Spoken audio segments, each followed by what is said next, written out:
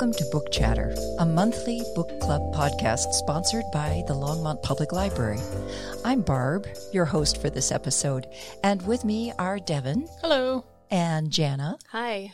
To discuss this month's pick, Being a Human, Adventures in 40,000 Years of Consciousness by Charles Foster.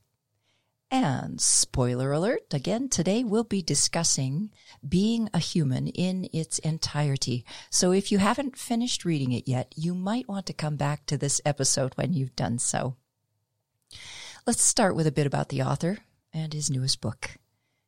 British legal scholar, veterinary surgeon, and naturalist Charles Foster writes across many fields: travel, evolutionary biology, natural history and anthropology, theology, philosophy, and law. He holds a PhD in law and bioethics from Cambridge University and teaches medical law and ethics at Oxford. Foster lives in Oxford and a remote part of the southern Peloponnese with his wife and 6 children. Being a Human, Adventures in 40,000 Years of Consciousness builds on Foster's 2016 book, Being a Beast, in which he set out to understand the consciousness of animal species by living as a badger, otter, fox, deer, and swift. Now he inhabits 3 crucial periods of human development to understand the consciousness of perhaps the strangest animal of all, the human being. To experience the Upper Paleolithic era, a turning point when humans became behaviorally modern, painting caves and telling stories, Foster learns what it feels like to be a Cro-Magnon hunter-gatherer by living in makeshift shelters without amenities in the rural woods of England. He tests his 5 impoverished senses to forage for berries and roadkill, and he undertakes shamanic journeys to explore the connection of wakeful dreaming to religion. For the Neolithic period, when humans stayed in one place and domesticated plants and animals, forever altering our connection to the natural world, he moves to a reconstructed Neolithic settlement. Finally, to explore the Enlightenment, the age of reason, and the end of the soul, Foster inspects Oxford colleges, dissecting rooms, cafes, and art galleries. He finds his world and himself bizarre and disembodied, and he rues the atrophy of our senses, the cause for much of what ails us. Being a Human was named Best Book of 2021 by Kirkus Reviews, The Atlantic, and The New Statesman. So now let's throw some stars at this book. Jana, would you like to start us off? Sure. I really ended up liking this book. I picked this book because I order for philosophy, and it falls in that collection. This book has so much to offer in terms of the expansiveness. It covers so much of human history and touches on 3 main periods that were pivotal in human development: the Upper Paleolithic, the Neolithic, and the Enlightenment. He is a professor at Oxford, and so as I was listening, I took a lot of notes because I felt sometimes bombarded with information, and it could be a little overwhelming at times. And then on the other hand, I felt immersed by his writing when he was outside in nature, and I could sense the crustaceans that he was boiling in this pot of water with seaweed and mud, and, you know, that they were going to eat that and the visceralness of it. And I really like that because I love poetry, and I love when things are just really strongly written that you can grasp them. They're very tangible. So that part of his writing is just, it's so gripping. And I like that a lot. I liked that he is just in this experience of having an existential crisis, I think, in his life, and kind of asking this huge question of like, well, who am I really? Who are we as people?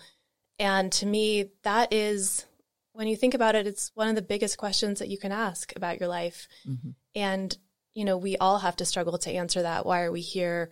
What is the ultimate meaning in our lives? And he's going back to this period in the Upper Paleolithic, where he says that we were kind of at in some ways, a pinnacle of like humans experiencing life the way we were meant to experience it. Mm-hmm. And that for most of the years, thousands of years that we were humans, it was prior to this very tiny slice of modern age. And so much of what's going on with us is due to our history, and is buried in our subconscious. And I thought that was such a fascinating thing to consider with our modern lives. And he points out a lot of the ills of modern society. Sure does. This is a long-winded response, but we're looking for stars, Jen. I just had such a strong reaction to this book. It really hit me right where I needed it. It was just, so I'm going to give it 4.5 stars because I feel like it is something that, you know, I know that he was struggling a little bit, and I could see that, you know, people might feel that in the writing, but this is just right up my alley in terms of like, let's ask these hard questions. And the way that he did it, I really enjoyed it. Great. That's one good vote in his favor. How about you, Devin? Well, I am the opposite of my lovely colleague Jana here. I do not like the overly poetic and lyrical, drawn-out, descriptive style of writing. Give me the facts, give me the cold, hard facts. And he does at some points in this book. And when he does, that is when I really enjoyed it. I really wanted to like this book.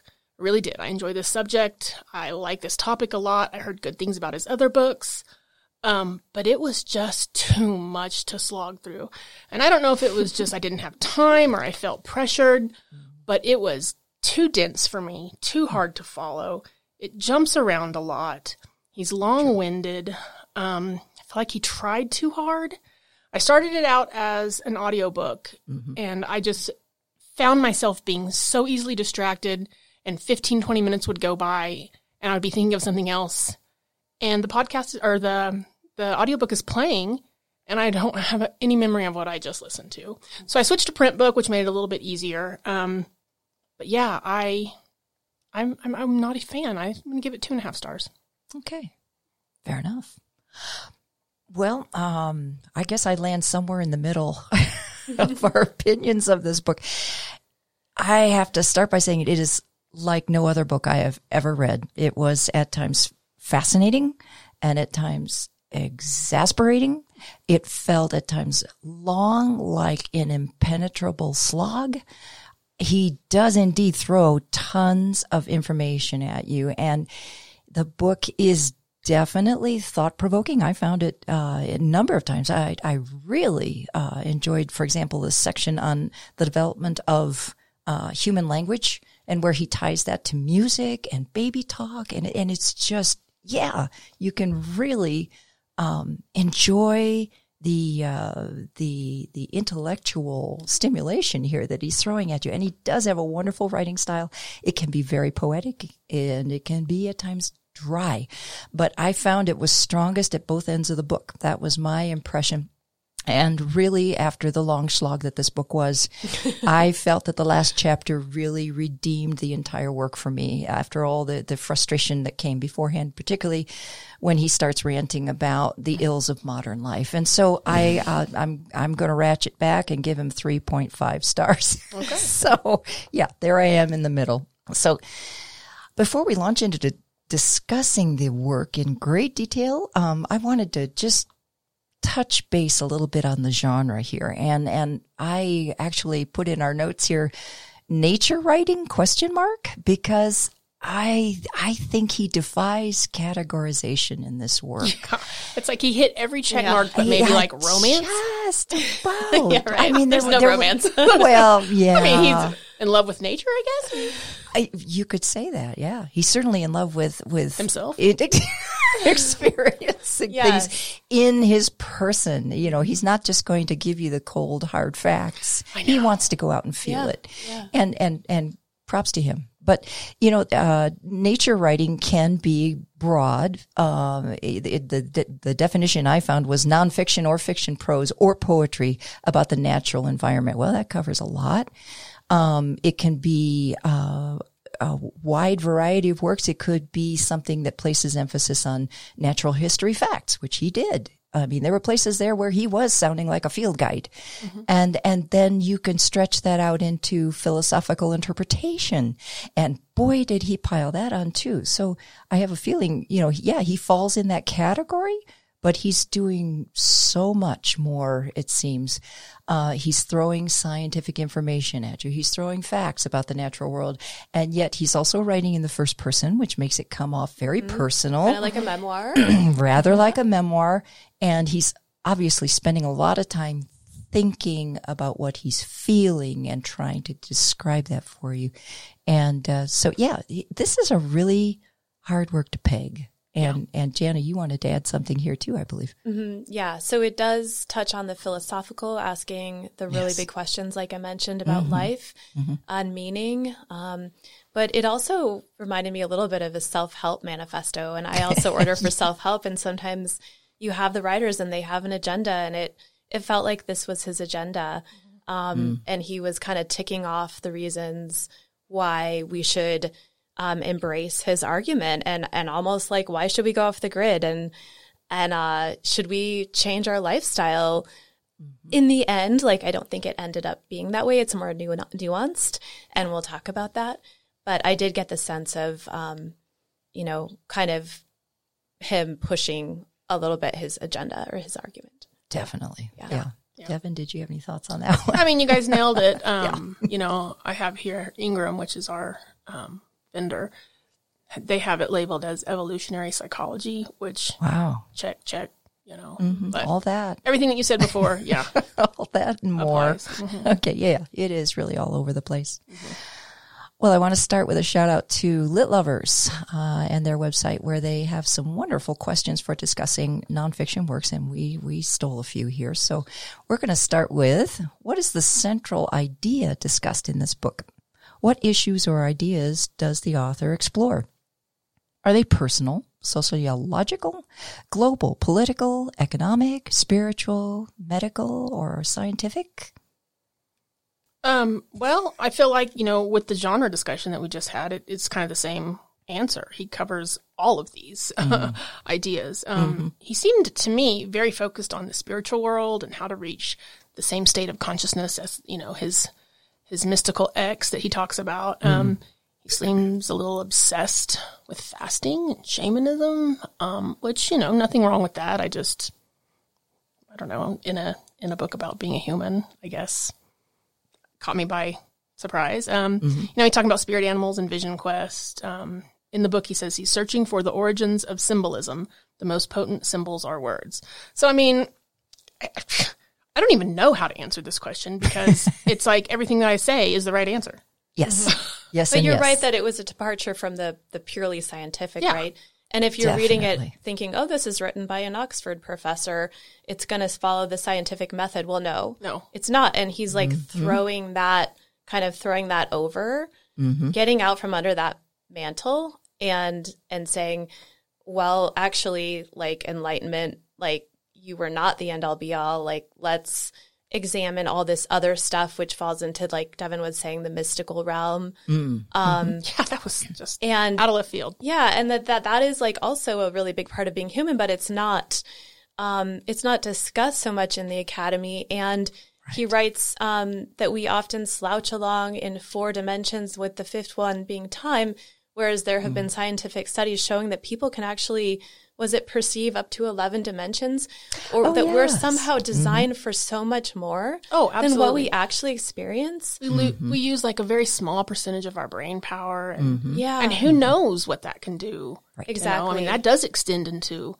the spirit world and stuff. I mean, we'll talk about it eventually, but all these out-of-body experiences and clairvoyant, things that he talks about. But I think from a personal level, it just resonated with me, because I feel like I'm also the most alive when I'm outside. And I don't know if you know this about me, but I love to backpack. And sometimes I'll be out like for several days in a canyon or through mountains, and I know it's not the same as being a hunter-gatherer in a way, but I feel like that is kind of like when you start to experience really being alive. For me, it's because there isn't like a distraction of the day-to-day world, and you're actually like living in that moment because you're like face to face with the elements. You can't get away from it. Like he talks about our lit greenhouses that as our offices and our homes that are away from nature and the elements, and that we're kind of in these bubbles. Whereas he's saying the human body evolved in nature in this environment, and that's kind of where we're the most alive. That's where we really resonate. That's where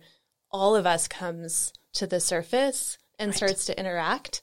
And so that part I really agreed with. And I also went foraging last summer. And so I was thinking about that experience when I was looking for mushrooms, that there was this sense of like, normally I feed myself by getting stuff from the store, but I went looking for this specific mushroom, and I started to feel like more connected with my environment. Yeah.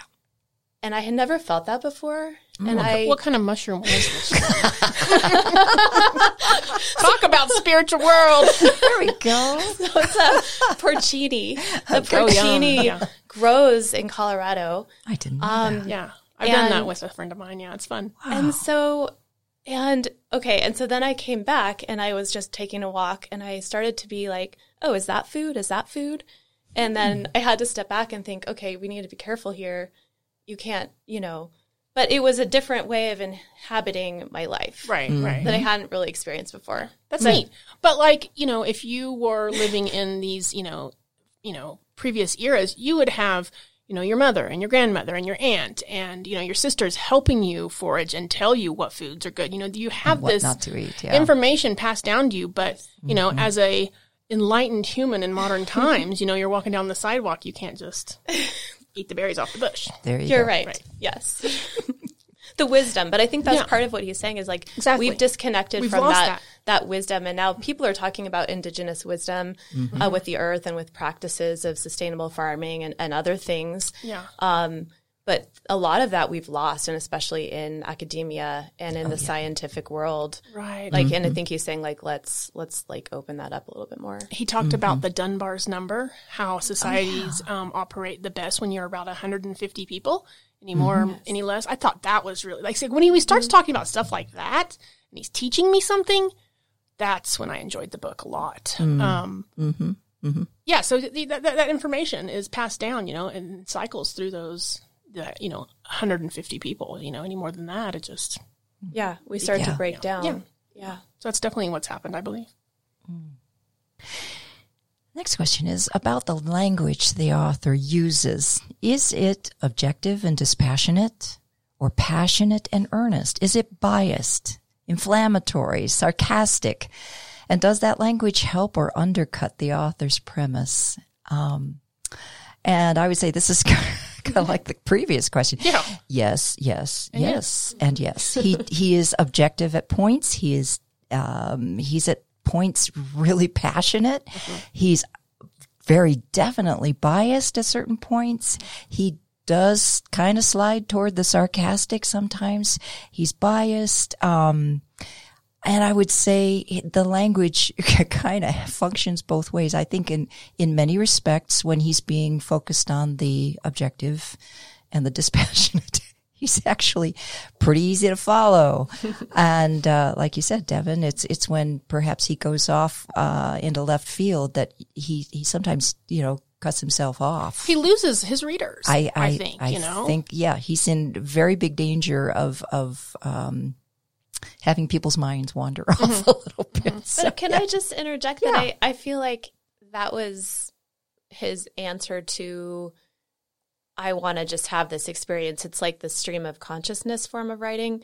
So he was trying, I feel like he was trying to integrate these two sides of himself that are almost at war, like the professor side, who goes to these fancy dinner parties, and then this other guy who is going out living in these earthen structures and eating roadkill. Yes, might I add, and fasting. And having his child eat roadkill and then hallucinate while he's out in the woods with his child. I mean, what? Really responsible guy. But for me it did distract, but it also kind of, I think it added something to his purpose because he was trying to like come to terms with duality of who we are as people now in the modern era, because we have this side of having to be reasonable, of having to like follow the rules, being tied to our mortgage and the bedtime stories and all of this stuff and that society brings. And then the part of us that just wants to get out and experience.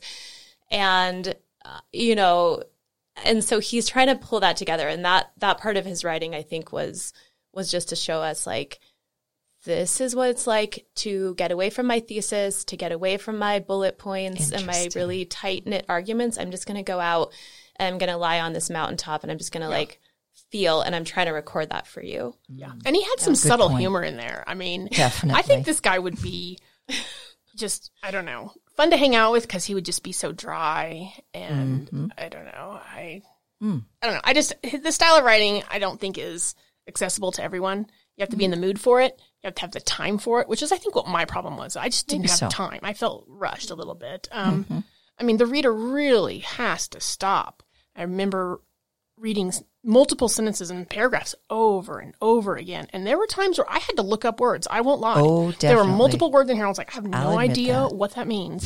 And so you have to pause. You have to look the word up and then get back into the groove. Yeah. So there's that. I don't know.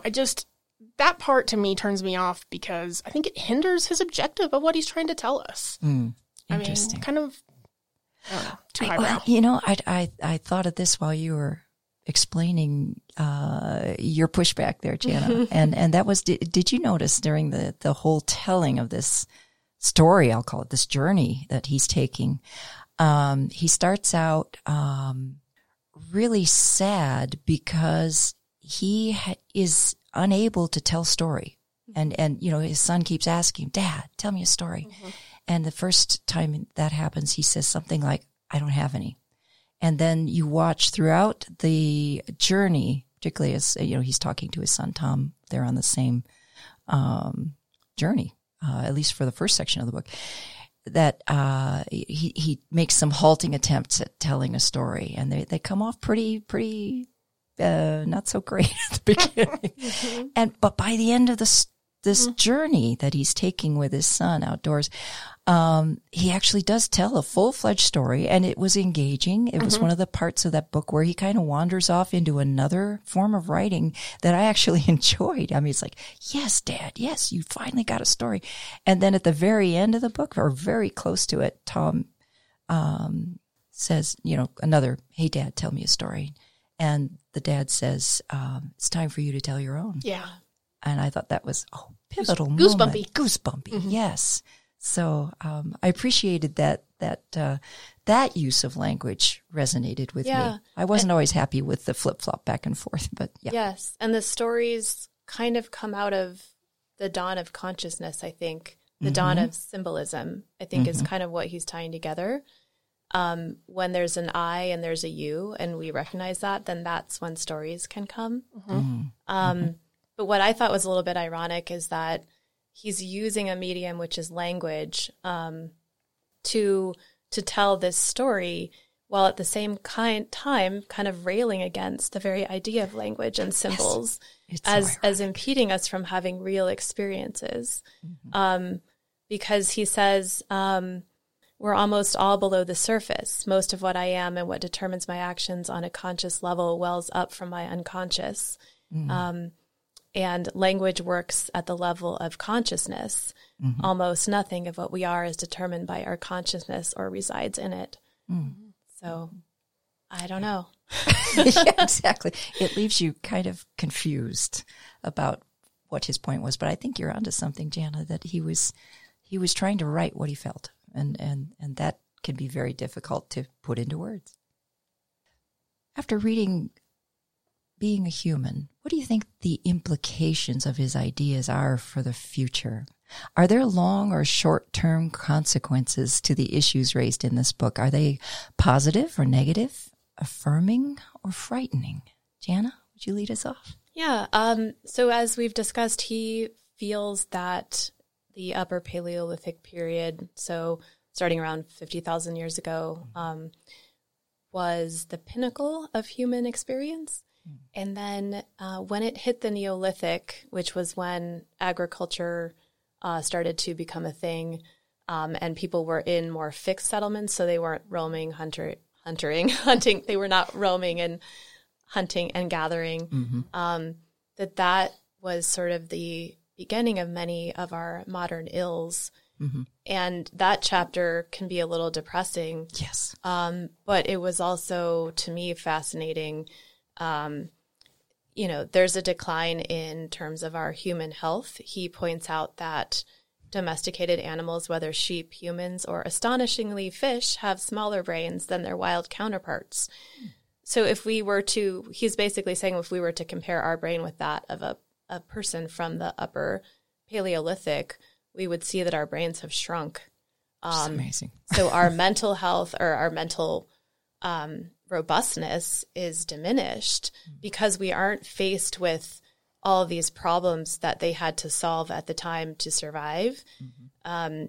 It's just much easier to go to the grocery store. You're not having to make some of the same kind of decisions that you were there. And he also says that we're so specialized True. that we no longer have all of our faculties that we once had. There's just a whole ton of items that are wrong that come about from the Neolithic. Our diet becomes less varied.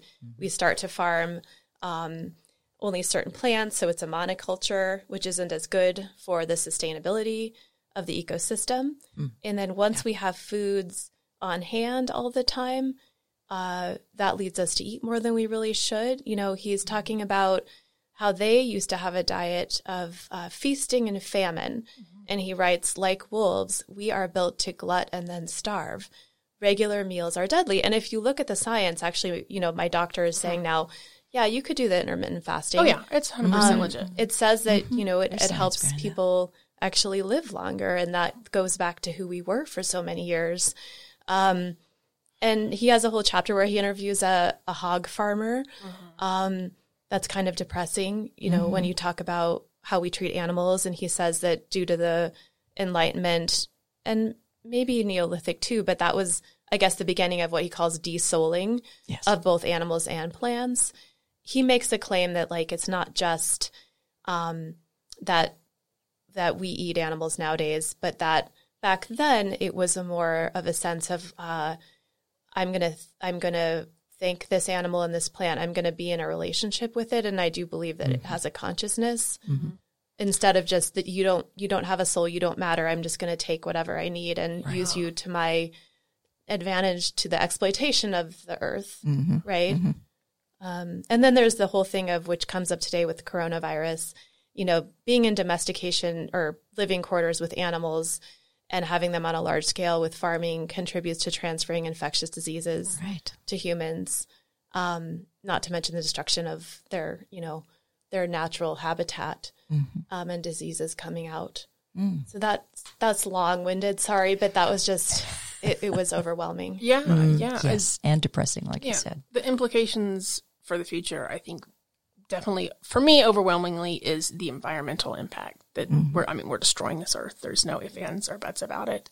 And to go with what you were saying, Jana, about how hunter and gatherers used to have a more one-on-one personal relationship with the animals that they killed for food. It was a religious experience almost for them. They would ask for forgiveness and they would use all the body parts, and they realized the sacrifice that these animals made. Something that stuck out to me was the part where he talked about the Neolithic man, how they started using fire to destroy large areas of land so they could, farm on it and live on it. And he said that this is when humans also transitioned their allegiance to a transcendental being. So instead of apologizing to each animal they killed and each plant they killed, they just destroyed a lot and then said, well, sorry, to this one being, instead of having to focus on the individual.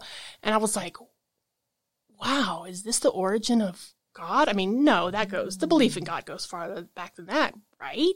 Well, he does say how the Upper Paleolithic man wouldn't have mediated his experience through a single priest, that the Upper Paleolithic man or woman would have recognized their experience in many gods and in kind of that in the Neolithic, it became narrowed down to like a guardian or a priest who was a mediator. Yeah. Right. And then you started giving money to the church, and then you're like, then the church mediates your experience with the rainfall because you are praying for rainfall, and the church says, oh, well, God will bless you. You need to tithe. There was a whole chapter about that. So interesting. That stuff is fascinating to me. And there's a line, and he says, the desire for convenience is deadly. And we see that all over the place. But to go back to what you were saying about the relationship with the animal and it being like it being a sacred relationship, and you can see that in the cave paintings, which I visited Lascaux, where they say this is like the pinnacle of the Upper Paleolithic art. Right. And I didn't get to see the actual paintings because they have a new a replica grotto that you go in. But just to see, a lot of those paintings are about the hunt and about the shamanism that kind of accompanied that, and it being a mystical and a spiritual experience. And that's, I guess, that's where symbols kind of started, and, the drawing of the buffalo on the wall isn't the actual buffalo, but you understand what's going on. What it stands for, yeah. Yeah, so that all tied together neatly for me, and I really... It was depressing. I mean, you can see what's happening. The greed and the convenience and the I got mine. And the diabetes and the obesity. And the eating constantly. And the tooth decay. Right. Yeah. All that. Yes, we have our Neolithic ancestors to thank for, I guess. Fire's bad. Yeah. Well, in light of all that depressing information, what solutions does the author propose? Are the author's recommendations concrete, sensible, doable? What do you think, Jana? So one thing he talks about is taking a symbols fast. And that is that you're wanting to have a real contact with reality that's unprocessed by language, by priests, by systems of thought, by pictures, by presumptions, by templates, by vanities, by rules or institutions. It is the simplest idea. It is merely to do what all the young children do all the time until we ruin them. Ooh. And I love that quote because I think he's saying that's just all about living in the moment, which I think is a lot about what mysticism is and interacting with whether, the divine or the natural world, the universe, is just that you are living in that. You're being as a child. And I think Christ talked about that too. And that is a powerful idea. And I think that he is trying to grapple with, how do I do that in my daily life? I'm also a father. I am also responsible, to my job, to the university. And how can we do that? And I think... sure, you can go out, Charles Foster, and live in this hut and eat roadkill. Does that make you feel better about yourself? No. And fast and have this epiphany? But that's not, I don't think that's long-term sustainable. But what he is, I think what he's calling us to do is to say, well, we're not going to be able to go back to being in this Upper Paleolithic lifestyle, but we have tools at our disposal, like what he talks about, his mom, who didn't go outside a lot, but just had this beautiful soul, and I feel like she grappled with a lot of things, and he came to realize that she did have a wildness in her. Yes. But she had other tools to access it, like maybe music, and he does talk about music and dance as being kind of other pathways to experience this. It's almost like they're shortcuts that we can still avail ourselves of. Because they bypass our minds. Exactly. Yeah. Yeah, there was a point in that final chapter where he was talking about his mother, and I love that description of her as she found the wild, but from a different direction, that she learned it through, as he says, motherhood, marriage, snotty-nosed school kids, and the high culture of Europe. I thought that was quite a combination. But she somehow managed to embody both those things. And he says if we're careful and keep our cognition on a leash, it can help us to sniff our way back to the place where we were born. So, he's talking about tools, but there's two sets. We take our culture, our civilization, our cognition, and those give us tools. But there's also the tools of the mystics and the ecstatics, and he says those are the primary tools, and we have to keep them primary because that's our main way of knowing the things that really matter. It's that relationship to people and things that we have encountered directly, not mediated by our thinking or our language. And so, yeah, he's touching on a solution here. I don't think he's given us really concrete points to work with. I think maybe he wants us all to work that out ourselves like he does, like, take your son out and go live in a ditch for a couple weeks. Might not work for everybody, but, yeah, I think he's trying to inspire some encounters, some journeys like he's just taken. Yeah, go ahead. Sorry, Barb. I'm just going to say he encourages, maybe a solution is, and I'm maybe grasping at straws here, bringing back the love of animals and the love of nature and the love of women. He says, the very language we use to discuss the past speaks of tools, hunters, and men, when every statue and painting we discover cries out to us that this Ice Age humanity was a culture of art, the love of animals and women. So you got the language is all about fighting tools, men, and what's tangible, what you can see and what you can touch is animals, nature, and women. And the Venus figurines. I thought that gave me goosebumps. Another fascinating little rabbit trail he takes you down. He does. There's so much here. There's so much.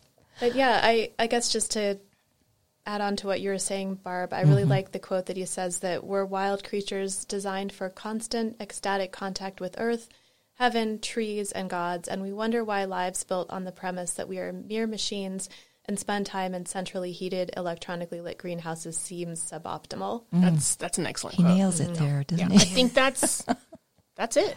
Yeah. Get back to nature. Get out of your house. Yeah, and it's not, and he does point out that, like, it's not necessarily that we go to religion. It's more of like a specific aspect of religion. He says the mystical literature of every culture that has ever existed that is skeptical about the value of religion. And that is the best known literature of this quest. I need a cocktail. That's deep. It sure is. Yeah, it's hard. I feel kind of wrung out after reading this book. Yeah, it was a lot. It was. And Jana, you brought up a question about the author recommending that we get away from symbols, like you said. And yet, those are the very things that make us human. They're what give us our particular human consciousness that is exhibited in that Upper Paleolithic artwork we were just talking about. How do we simultaneously embrace our humanity, yet transcend it? Yeah. How do we do that? I don't know. Symbols. So enlighten me, you guys. Is the author saying symbols are bad or symbols are good?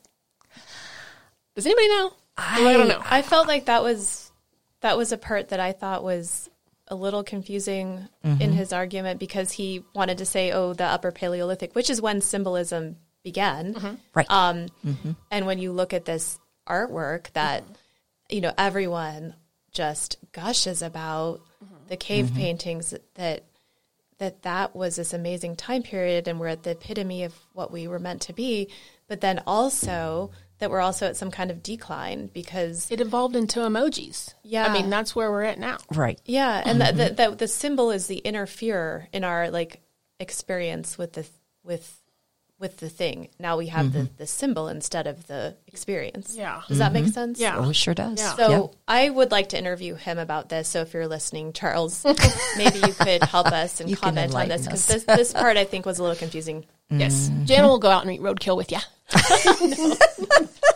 Or at least hunt mushrooms. Okay. Let's talk a little bit about specific passages in the work that struck us as significant, interesting, profound, amusing, whatever, disturbing. What was a memorable passage that you would like to bring up, Jana? I think part of it was just the desouling of the natural world, that Neolithic period. There were very many problems. One of them that I thought was interesting was that he said that we encountered a loss of leisure time. Oh, yeah. And we haven't really discussed that as much.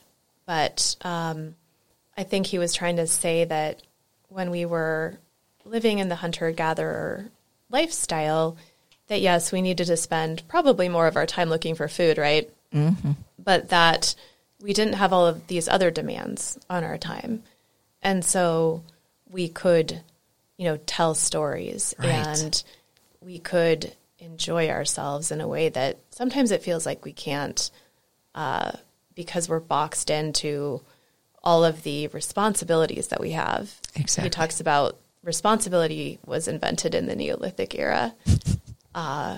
Yes. In a loss of freedom, of a certain freedom and being tied down. So, one memorable passage for me, and it was not only memorable but just laugh out loud funny, was in the Neolithic Spring chapter.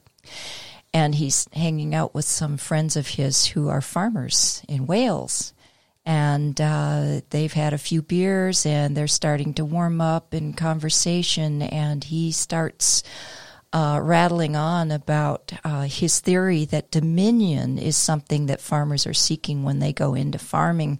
And, first of all, his buddies, the two farmers, are just about rolling on the floor laughing at this idea. And, they ask him, "Are you serious?" And, "Oh, yes, I'm serious." And then they laugh some more because, they've lived it. And then they go on to disabuse him of his notion of dominion being connected with farming. And said things like, "Hey, do you think we go into farming, to watch a hailstorm destroy our entire crop of grain in a single storm? Do we go into farming to watch hoof and mouth disease destroy our entire herd, and then we'd have to burn their bodies and bury them in a ditch? You think that that's dominion? You're full of something very common around a farm." But yeah, and then they explain why they do farm. And the wife, the farmer, the farming wife explains it. It might sound hokey, but we farm because we love this land. We love it. We love its animals. We want to be here. We're, ready to roll with whatever nature throws at us because we love this land. And, I found it really amusing, first of all, to see him taking down a pig, because by that point in the book, I was a little tired of his pompous attitude, but he really needed to be taken down a peg. And I really appreciate it. And I also have to say, I have to appreciate his honesty in setting up this whole conversation in the book. I mean, they pretty much took him down a peg, and he was humble enough to say, yes, that my ideas were full of bull. And I appreciated that. Did you have a memorable passage you wanted to mention, Devin? I mean, there were quite a few. Yes. I don't know, kind of like what you were saying, he describes the human relationship with nature as happening in two ways. You either want to conquer it or you want to, live alongside of it. And to your point, I think those farmers that you were talking about definitely are wanting to work alongside of it and work with nature. Obviously, there are, the large factory farms are the exact opposite. But, he talked about evolution. He says, evolution comes from the edges. His sentence, turn the world into a monoculture and you will have shorter edges and thus less change and thus less evolution.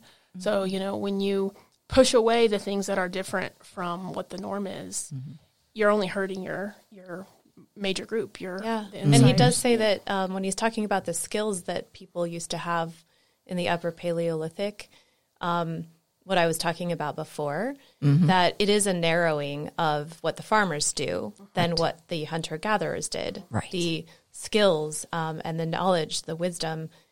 And now, if you're an assembly line worker, it's even more narrow and specialized. And he says once the skill was not used, it was lost. So I think there's a fear that part of our humanity could be lost or cut off, or somehow left behind, that we have the capacity for more. and expansiveness. And I just to go back to the idea about the land and the farmers, there was one quote in the book that I really liked, which had to do with another scientist. I'm not sure, his name is Griffiths, who was interviewing some indigenous people in Africa and the Arctic, and that they told him that the only solution to violence and other antisocial behavior was the land.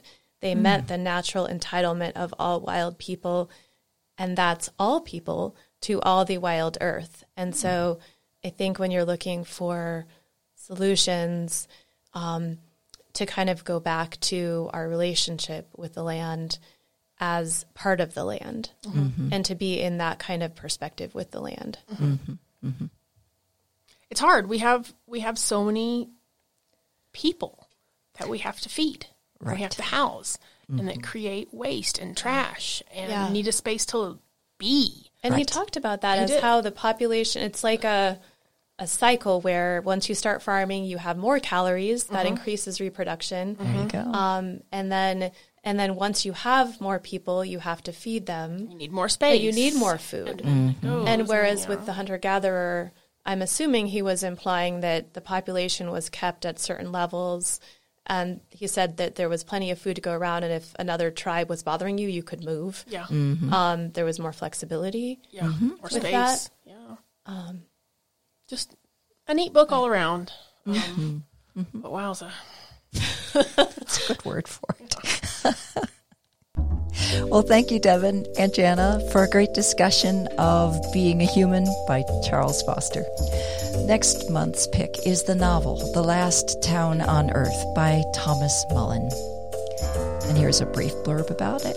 Set against the backdrop of one of the most virulent epidemics that America ever experienced, the 1918 flu epidemic, Thomas Mullen's powerful, sweeping first novel is a tale of morality in a time of upheaval. This is a book you won't want to miss. Copies of The Last Town on Earth are available in print from the library, in audio CD format from the Front Range Library Consortium, and in ebook and e-audiobook formats from the Front Range Downloadable Library. So, read or listen to the book, then join our discussion next month. See our program notes for details on how to share your questions and comments with us. And thanks so much for listening to Book Chatter, the book group for busy people.